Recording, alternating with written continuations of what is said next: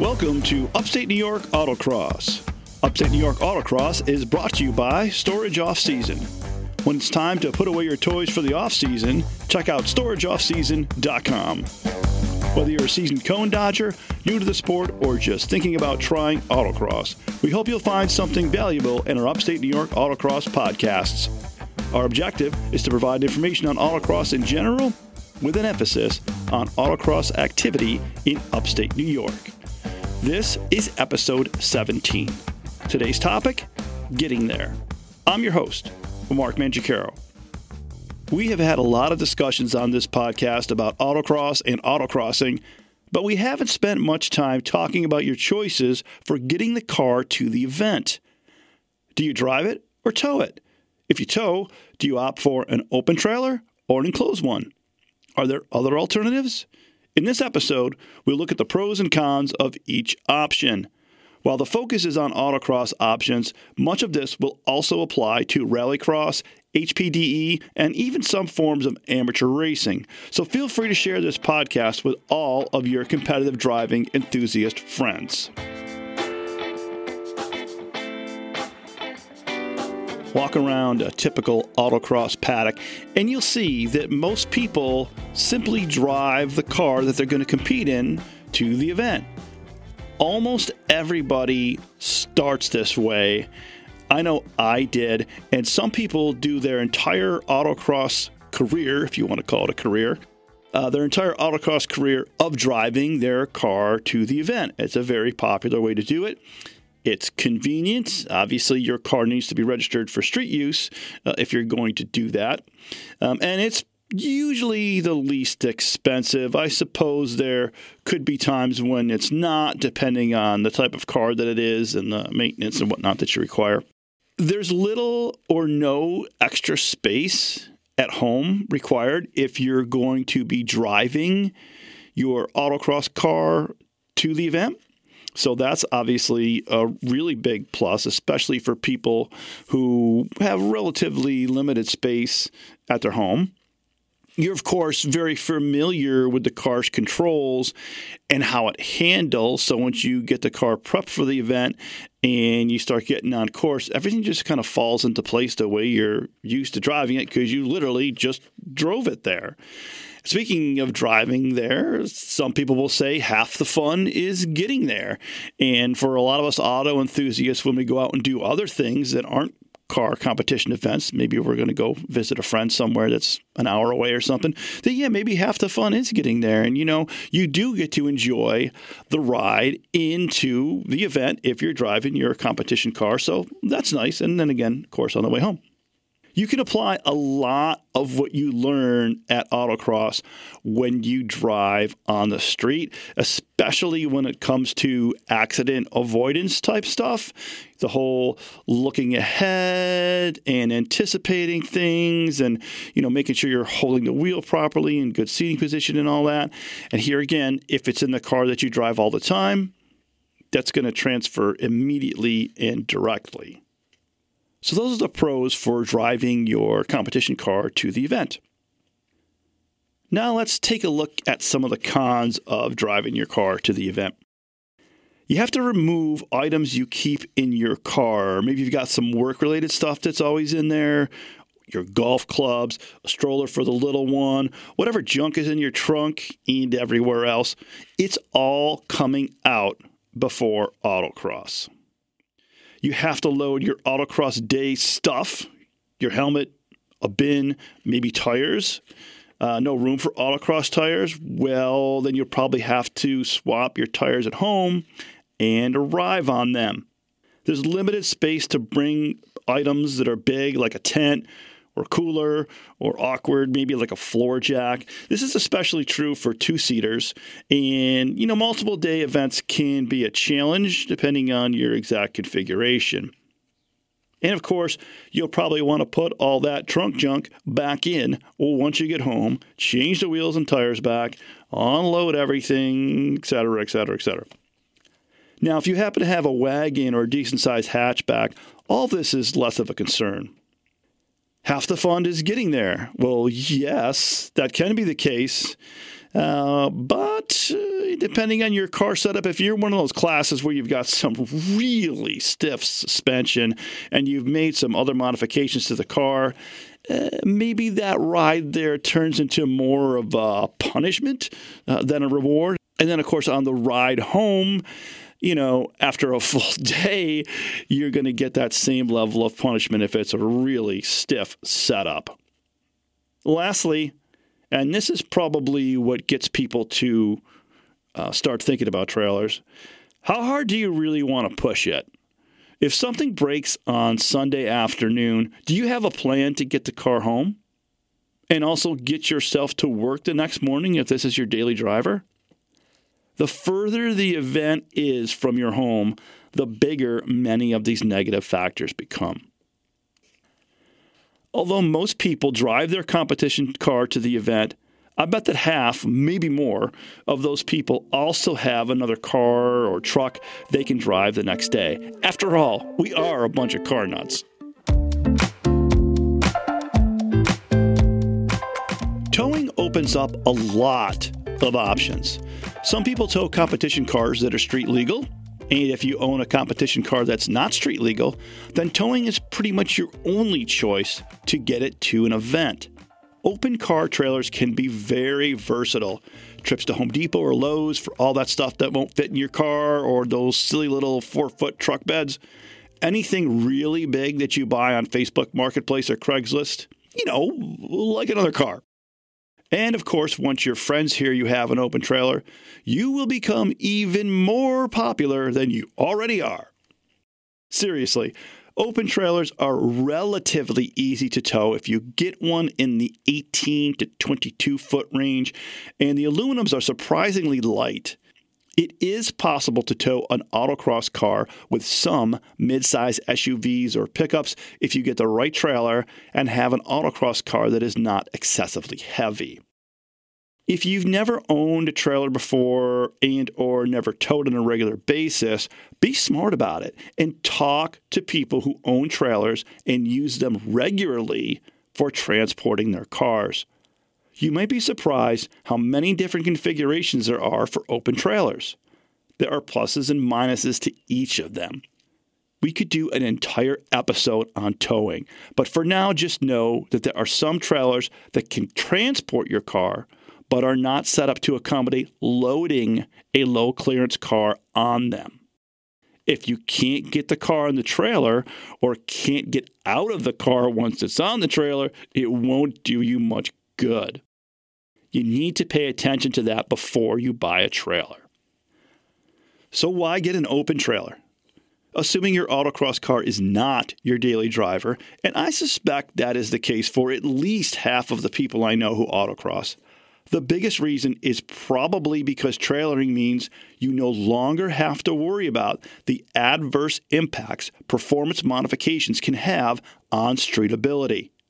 If you are exclusively driving the car for its modified purpose, or purposes as the case may be, there is no reason to hold back on suspension changes that would be punishing on the street.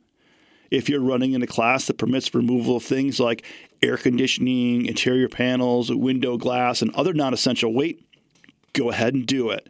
The same goes for exhaust and engine tuning, again, assuming it is allowed in your class. Somewhat related to the modifications aspect is reliability. Because you're not planning on driving your competition car home if and when, and if you do this long enough and push hard enough, there will be a when. When something on the car breaks, fails, stops working, or otherwise makes it impossible or unsafe to drive it on the street, you can still get home. Just drive, push, or winch the car in the trailer and drive home safely, if a little disappointed, in the tow vehicle. Having a tow vehicle also means you have a whole bunch of space to pack things that you want to bring to the event, and you can leave them in the truck until you need them, if you need them.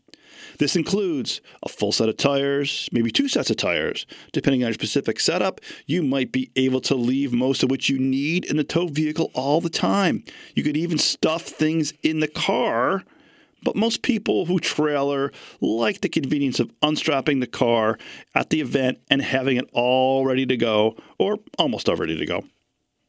Speaking of stuffing the car, some of that stuff is for the car and some of it is for the driver.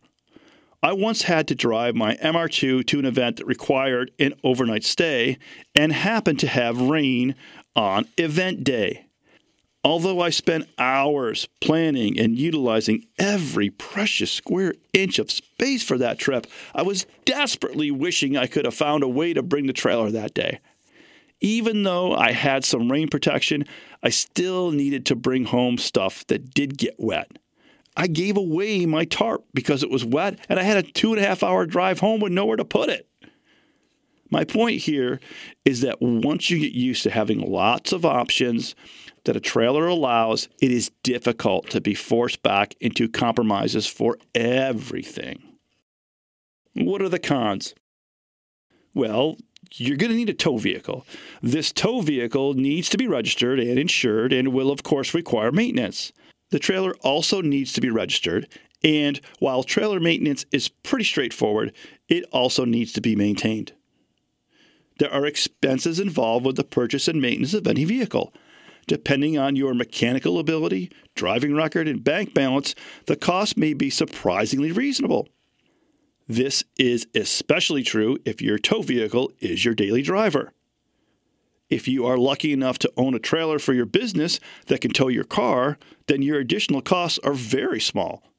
On the other hand, the cost could be prohibitively expensive if your circumstances are quite different. Once you have the truck and trailer, you'll need to store them somewhere. If you have a dedicated competition car that you already keep outside, having a trailer under it really doesn't take up much more space. But most people like to keep their competition cars in a garage. Unless you have a large garage, that likely means the trailer is going to be outside. And the tow vehicle needs a home too. Here again, if the tow vehicle is your daily driver, that's not an issue. If you live in a city, these could be big obstacles. Heck, you might not even have any off-street parking available to you.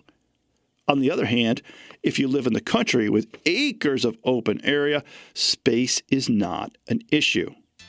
A lot of people have some extra space, but not a lot of it, or their HOAs flat out prohibit trailers or limit the number of vehicles that can be outside.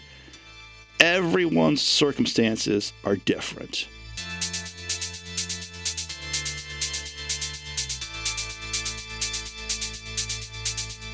When I was first looking for a trailer, I initially was planning to get an open trailer for a lot of the reasons discussed earlier. At the time, I was also in the process of buying a dedicated autocross car and not entirely sure whether or not I wanted to leave it outside all the time. As it turns out, I ended up buying a car that was far too nice to leave outside, and I didn't want to evict my daily driver from the garage. So I figured I would kill two birds with one stone. You know, an enclosed trailer is a little like a portable garage. You can store the car in it all the time if you like. You can also store quite a lot of tools, extra parts, and miscellaneous stuff out of the elements and out of sight. Everything that was said about open trailers as it relates to your car can also be said about enclosed trailers. And quite a bit of the versatility is also the same for both open and closed trailers, although there are some differences. For example, it'd be pretty difficult to get 4 cubic yards of bulk mulch in and out of an enclosed trailer. Well, then again, if you buy a new living room set and want to save money on delivery, an enclosed trailer ensures your new sofa is not exposed to rain, birds, and whatever else is flying around the air that day. Well, back to the main reason for the trailer, your competition car. Enclosed trailers offer many advantages over open trailers. First and somewhat obvious is that whatever's in the trailer is not going to be exposed to the elements.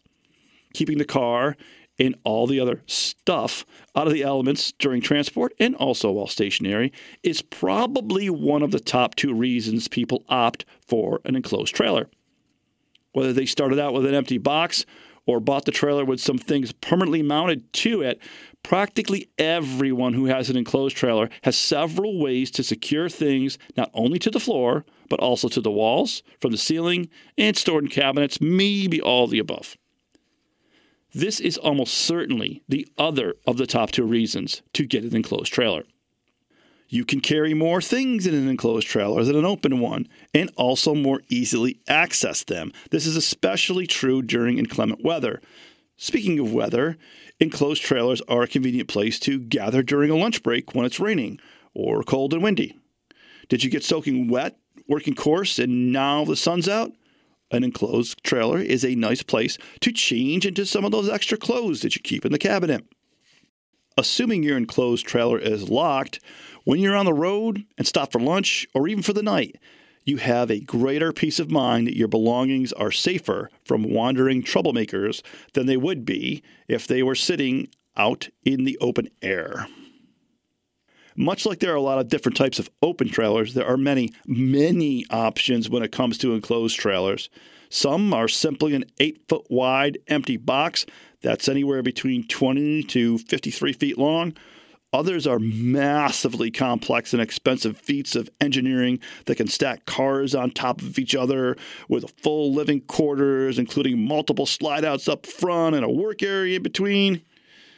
Lots of options. My first enclosed trailer was a basic box with some E-Track on the walls and 4 D-rings on the floor. For a lot of people, heck, probably for most people, that's all you need. That trailer served me well for a year while I planned out my current trailer that includes some basic RV features, plumbing, and heat. I keep a microwave and a coffee maker in one of the cabinets and strap a rollaway bed to the wall. It's not the Ritz-Carlton, but it's good enough for 1 or 2 nights in a rest area or a Walmart parking lot. 7 years and 32,000 miles later, I'm glad I took the time to plan out my long-term trailer. I bought both trailers from Davis Trailer World. They're great people. I've been recommending them to friends for years. As far as your tow vehicle goes, unless you have a really light competition car and get the smallest, lightest trailer that the car will fit inside, you are going to need a full-size pickup truck or van to tow it. Most of today's half-ton pickup trucks actually have a payload capacity that is 3/4 of a ton, maybe even a touch more. Quite a few of them also have pretty high tow ratings. Most of these trucks will do just fine pulling a 20-foot or perhaps a 24-foot enclosed trailer all day, every day, as long as the trailer is on the lighter side of things and you're not bringing 2 spare engines and a spare transmission everywhere you go. Generally speaking, you do not want to tow more than 80% of the rated capacity on a regular basis. And please, make sure you have tow mirrors on the truck. Otherwise, you are tempting fate. Let's look at the drawbacks to an enclosed trailer. Because the trailer has walls and a roof, it will be heavier than an open trailer that's the same size. How much heavier depends on a lot of factors, but the bigger issues are actually aerodynamics and sight lines. Enclosed trailers create a lot more drag than open ones. From an aerodynamic standpoint, you might as well be pulling an 8-foot wide brick wall that's 7 or 8 feet tall, hovering a foot off the ground. Air is being forced over it, under it, and around it. Zero air is going through it. Oh, and some trailers are even taller. The V-nose trailers, it doesn't really make much of a difference. They've got their advantages in other ways, to be sure, but you're kidding yourself if you think a V-nose trailer is going to save you on fuel consumption or power requirements compared to a flat front. What I said earlier about half-ton trucks is true, but I've yet to meet a 3/4-ton truck owner who pulls an enclosed trailer and wished it was a half-ton. You may have noticed I didn't make any references to 18-foot enclosed trailers. Honestly, I hesitated to even mention the 20-foot enclosed trailers. The reason for this is because all of the strapping down has to happen within the trailer, and because the walls need support, the D-rings are not likely to be at the very back or the very front of the trailer. Since the car's wheels will be relatively close to the inside walls of the trailer, accessing tow points almost always has to be done from directly behind and directly in front of the car. Unless you opt for an escape door that swings up to allow the driver's door to open, Getting out of the car once it's in the trailer can be tricky, and doubly so if your car door has a frame that goes all the way around the window. Generally speaking, enclosed trailers cost more than open trailers. Sometimes they cost a lot more. For the most part, we're talking really low in the 5-figure range, but if you add a lot of fancy options, you can get to the mid-5 figures pretty quickly.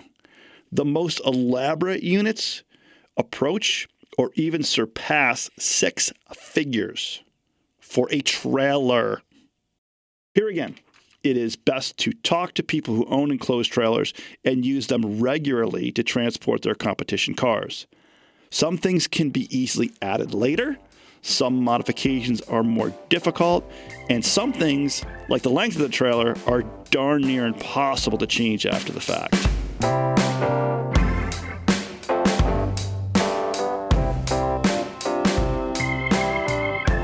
There are a few more towing options worth mentioning.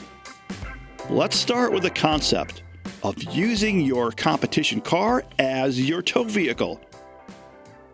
In this case, you're not towing another car, but rather a small, lightweight trailer that's just big enough for 4 mounted tires, a jack stand, a small bin for a few tools, and if you're lucky, maybe a cooler. Most people either fab up a homemade trailer or get the smallest one from Harbor Freight and use that as their starting point. This is especially popular with people who have 2-seaters. Not every car is rated to tow, but just about any car can tow something. The trailer suspension and wheels carry 80 to 90% of the weight, so if the trailer only weighs 100 pounds and you've got another 150 pounds on top of it, that's not much different than having a 250-pound passenger. A trailer like this really does not take up much space, and you may even be able to store it vertically.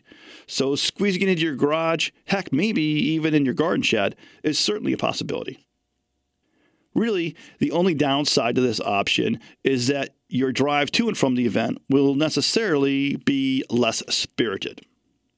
If you have a tow vehicle, but don't own a trailer, and are only going to do a handful of events every year, you might consider renting an auto transport trailer from U-Haul. At the time of this recording, one of these will cost you around $60 a day in most places in upstate New York, assuming that's a round-trip rental. I've used these a few times and they work well, but like any trailer, they might have a hard time with really low clearance vehicles. They also may not handle really wide tires, so it would be a good idea to do a test fit before you rent. To the best of my knowledge, there is only one style of U-Haul auto transporter, but it would not hurt to double check. The downsides here are that it requires 2 trips to U-Haul each time, and that first trip is almost certainly going to be the day before the event. If you time it right, you might be able to get by with a 24-hour rental. And you're at the mercy of equipment availability. Note that many small U-Haul stores don't rent the auto transport. Given the low cost, these seem pretty reasonable to me. Just keep in mind that if the U-Haul store is 30 minutes from your home, you're looking at adding 90 minutes to your task plus the time to do the paperwork, so call it 2 hours. Again, if you're only doing this a few times a year, it can be a good option. There is one last towing option I'm aware of, and I'll admit it's a bit of an odd one. In fact, I've only seen it one time.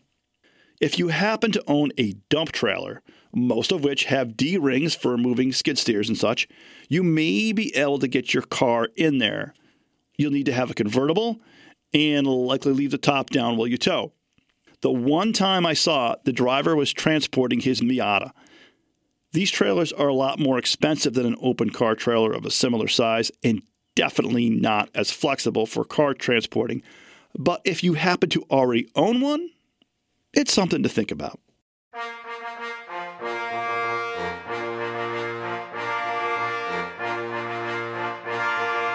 It's been said that horse racing is a sport of kings. You can feel like royalty or a professional race driver when you autocross with our final option. And it might even cost you less money than the other options. How's that, you're wondering? Well, the last option is what I like to call arrive and drive. Now, if you've got crazy money and a personal assistant to organize everything for you, this is what you're planning on doing in the first place, in which case I'm not sure why you're listening to this podcast. But thanks for listening just the same. Seriously, if you are a co-driver and the other person is responsible for getting the car to the event, all you have to do is show up and smile. Okay, that works once or twice a year, and it should go without saying that if you want to continue to do that, you need to at least offer to reciprocate. Then the other guy can show up and smile. I've lost track of how many people have been nice enough to let me co-drive their cars over the years, and also how many people I've allowed to co-drive my cars.